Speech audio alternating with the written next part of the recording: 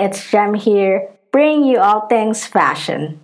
This year's National Denim Day falls on a Wednesday, on April 29, 2020. Wear your jeans with a purpose. Support survivors and educate not just yourselves, but others about all forms of sexual violence. From denimdayinfo.org, it's a campaign on Wednesday in honor of Sexual Assault Awareness Month. How did the campaign begin? Well, let's first learn of what happened. Back in 1992, the Italian Supreme Court convicted a driving instructor who raped an 18-year-old girl.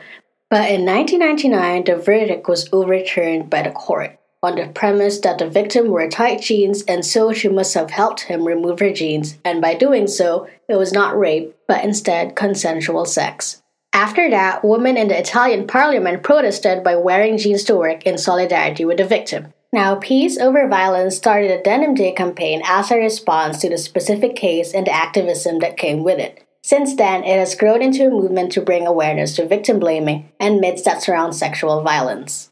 Denim Day asks people to make a social statement with their fashion statement by wearing jeans as a visible way to protest against the misconceptions that surround sexual violence. There is no excuse and never an invitation to rape, so be sure to wear your denim on April 29 and let's raise awareness about sexual violence.